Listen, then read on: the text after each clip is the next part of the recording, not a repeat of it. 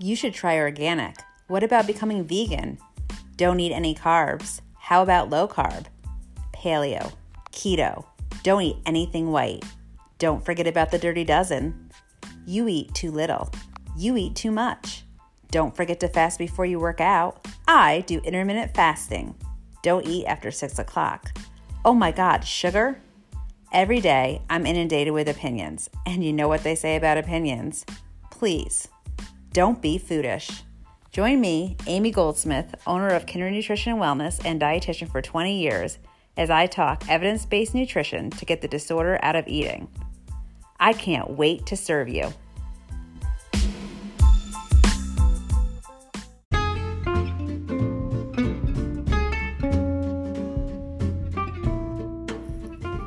Well, hello there. It has been quite some time. I am super excited to tape another podcast. I started this last April in 2020 when we were right in the middle of the beginning of a significant change, and it is January 2021. Not much has changed, but I have been able to remove some things from my responsibilities and thought this was a great time to tape another episode. So today's episode is named Hopefully Devoted to You. I am a girl who grew up in the 80s and just loved Olivia Newton-John. Today I want to focus on how to put together a team for yourself or a loved one who is dealing with an eating disorder.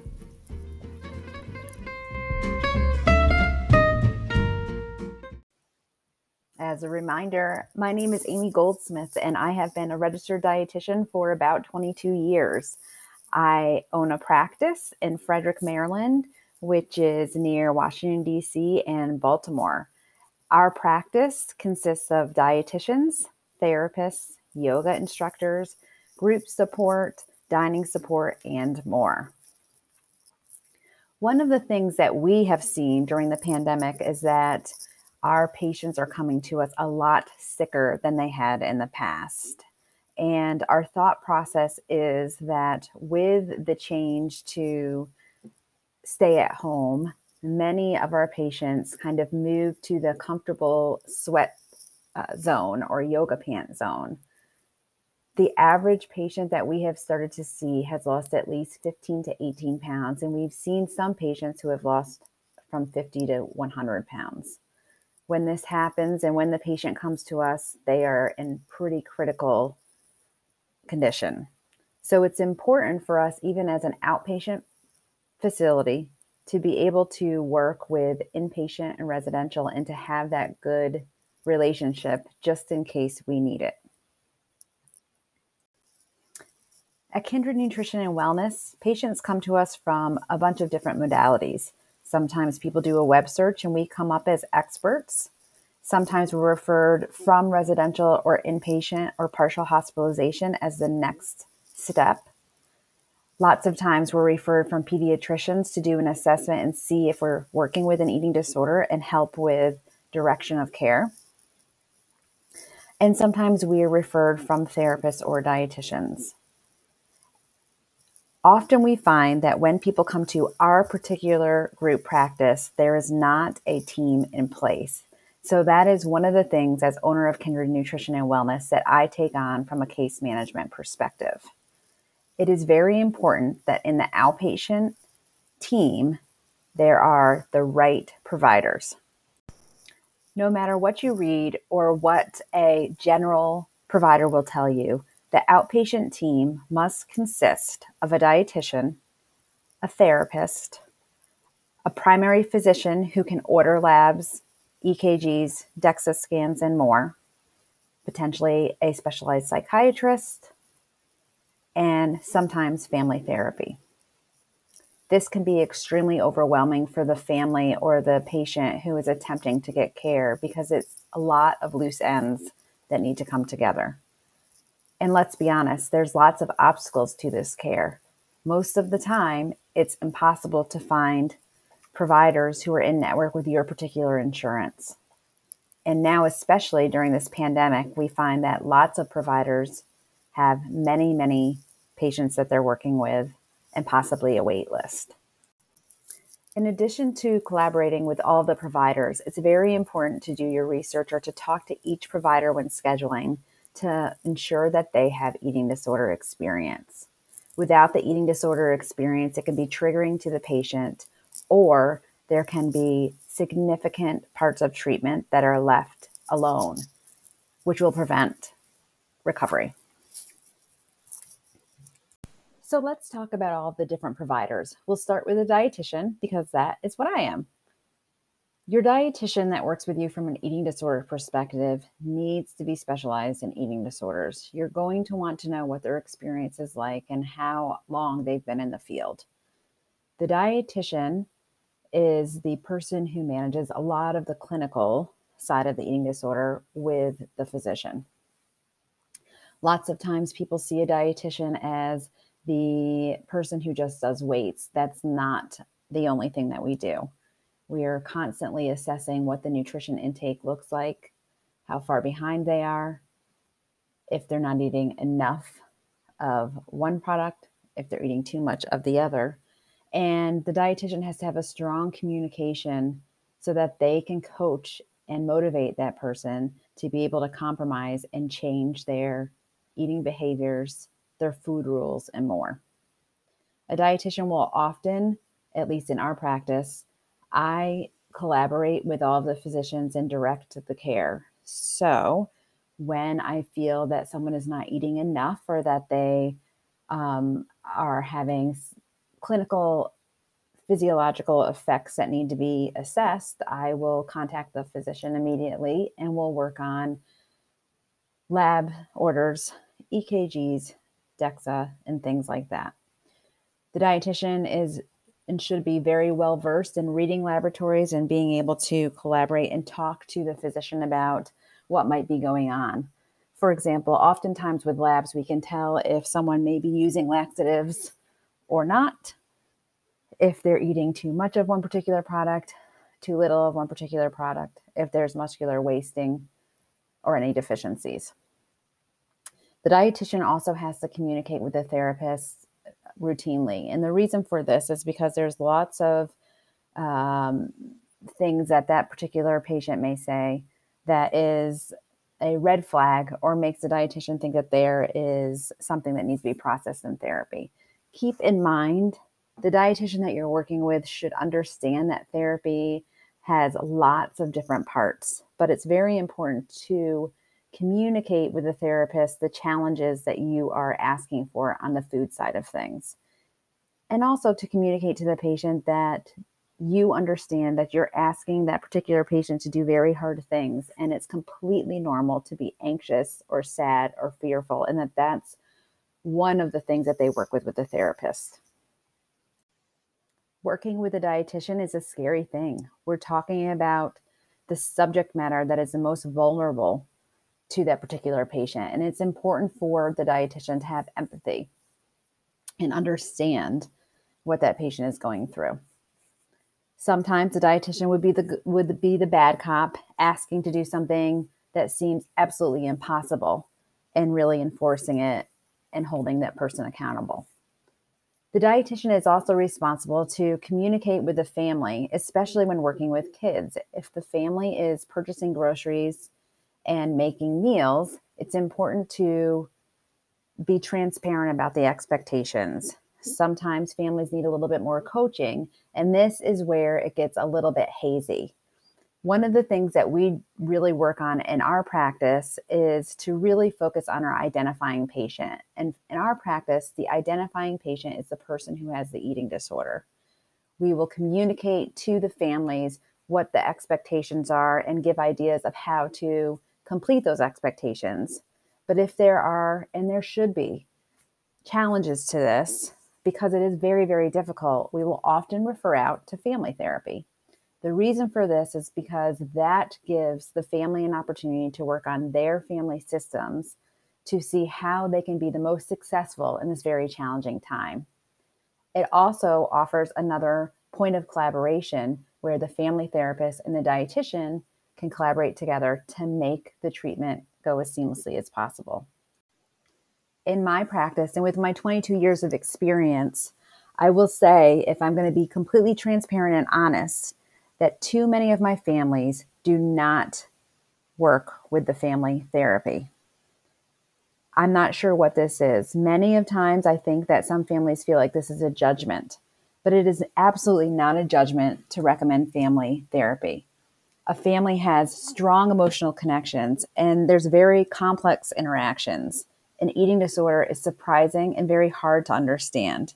It is not a judgment to recommend family therapy. It is a recommendation to really help with that family systems to set up a unit that is successful to prevent relapse and promote recovery. If you remember what I've said before, family-based therapy has proven through research to be one of the most successful treatment modalities for eating disorders. So let's talk about the individual therapist. This can get confusing at times. The individual therapist's job is to work with the identifying patient. It is very important for the therapist and the patient to have a very strong rapport. There needs to be safety in that room, and the patient really needs to trust that particular provider. It is important for the therapist to have the eating disorder experience because they need to be able to connect thoughts, feelings to the maladaptive eating disorder behavior. The particular eating disorder therapist will also have lots of other experience with anxiety, depression, OCD, and more. But it's very, very important to also have that eating disorder experience. Usually, that individual therapist may sometimes schedule initial visits with the family if needed to assess the family structure and the family system. But it is completely normal for the individual therapist to be the person who refers out to additional specialists. For example, if the individual therapist finds that the particular patient is really having a hard time working through some of the cognitive behavior tools that that particular therapist is working with because of obstacles with mood, they may refer to a psychiatrist who can make an assessment and possibly talk about short-term or long-term medication. Also, at times, that family therapy referral may come from the individual therapist as well. Again, this is not a judgment. It is just an assessment to see how that unit can work together to promote healing. The therapist and the dietitian should have frequent communication. In our office, our therapist and myself talk pretty much every single day after each patient. It's important for the patients to know that anything that does not need to be communicated to the dietitian isn't. Mostly, we talk about the expectations the dietitian has and the challenges that that patient is working through and any maladaptive behavior that it becomes an obstacle. Frequent communication between the therapist and dietitian is what promotes healing and treatment. Something that I like to always mention regarding therapy, meeting with the psychiatrist, meeting with the dietitian, or even the physician is that we don't have telepathy. Although we have great training that allows us to really assess what's being said and determine if there's more based off of facial expressions, the way they sit, the way they move. If the particular patient doesn't tell us what the obstacles are or what challenges are, it's very, very difficult to move through recovery and treatment. That's why it's so important for every single provider to collaborate together. The family therapist may know something that the individual therapist doesn't know about. The individual therapist may recognize something that the dietitian needs to know, and so on and so on. Last but not least, let's talk about the physicians who are on the team. The physicians are usually a psychiatrist, a primary care physician, a pediatrician, an internal medicine physician, and even times we've been referred or worked with gastroenterologists. It's very important to understand what type of experience that physician has with eating disorders. It is absolutely important for the psychiatrist to have the experience with the eating disorders so that they can do an appropriate assessment and see what the mood behaviors are and if they're separated from the eating disorder or intertwined. And it's very important to understand what type of eating disorder experience the other types of physicians have. I work with a wonderful group of physicians and physician assistants. And one of the things that I value most is that many of them are completely open and honest and explain that they don't have the specific education or training with eating disorders. And we've really been able to work together and to collaborate while they have learned a little bit more about eating disorders, and they allow for our particular team to help them determine what is the most safest for that particular patient. When you are working with the physician team that can order, respects your recommendations, and communicate, it is a very, very nice marriage. Something that's important to keep in mind is appointments with a dietitian, a therapist, or a family therapist are usually a longer time period than they are with a physician. So it is completely normal that if you only see your doctor annually for a checkup, that an eating disorder can be missed. Oftentimes, labs are delayed in showing that there is a deficiency or a change. Sometimes those labs are a snapshot of what's going on right then and there. And oftentimes, our clients and patients are very, very smart. They may eat something right before they have their labs drawn, drink lots of water the day before, or do whatever they can to manipulate the findings. Again, that is not anything to say that there's a character defect with that particular person. It just shows you how strong the eating disorder takes a hold of decision making. So it is important that if you suspect anything as a loved one or a family member, that you reach out to that physician prior to that meeting to let them know what you see and help them when they're doing their assessment. From my experience, it's impossible to visually look at somebody and peg if they have an eating disorder or if they don't have an eating disorder. The patient's weight can be completely normal. They could have lost weight that the particular person thinks is a positive thing. They can have the same weight and still be living with thoughts and feelings and behaviors that represent an eating disorder. It is not something that is assessed automatically with all patients. So it is important to advocate for your loved one or yourself. This is my experience of what I think creates a successful team for yourself or your loved one. It is very important to have all of these specialties on board in the outpatient setting.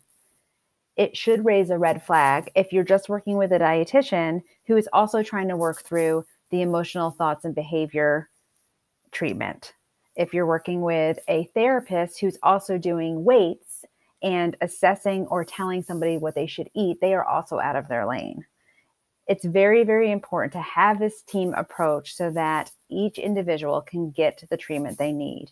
At the same point, it's extremely important that the particular outpatient providers that you're working with can show you that they have an ability to assess how your particular loved one or yourself is doing, and to always identify if outpatient is the right acuity of care.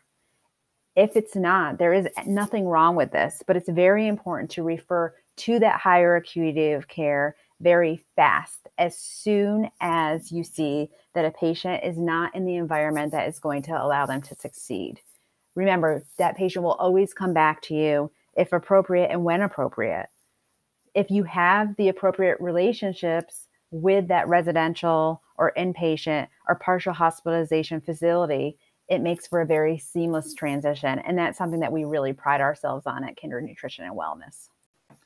Not all outpatient is the same. If you are working with an outpatient provider who also has additional support, such as we do, that is also a bonus. For example, at Kindred Nutrition and Wellness, we have support groups that are split between the adult population and the teenager young adult population. We have dining challenges where we focus on either making food together or ordering from a restaurant and focusing on mindful eating and processing of that particular meal. And we also provide yoga to really work on body dysmorphia, strength, breath, and meditation. Again, these are also things that you can look for and do in the outpatient setting.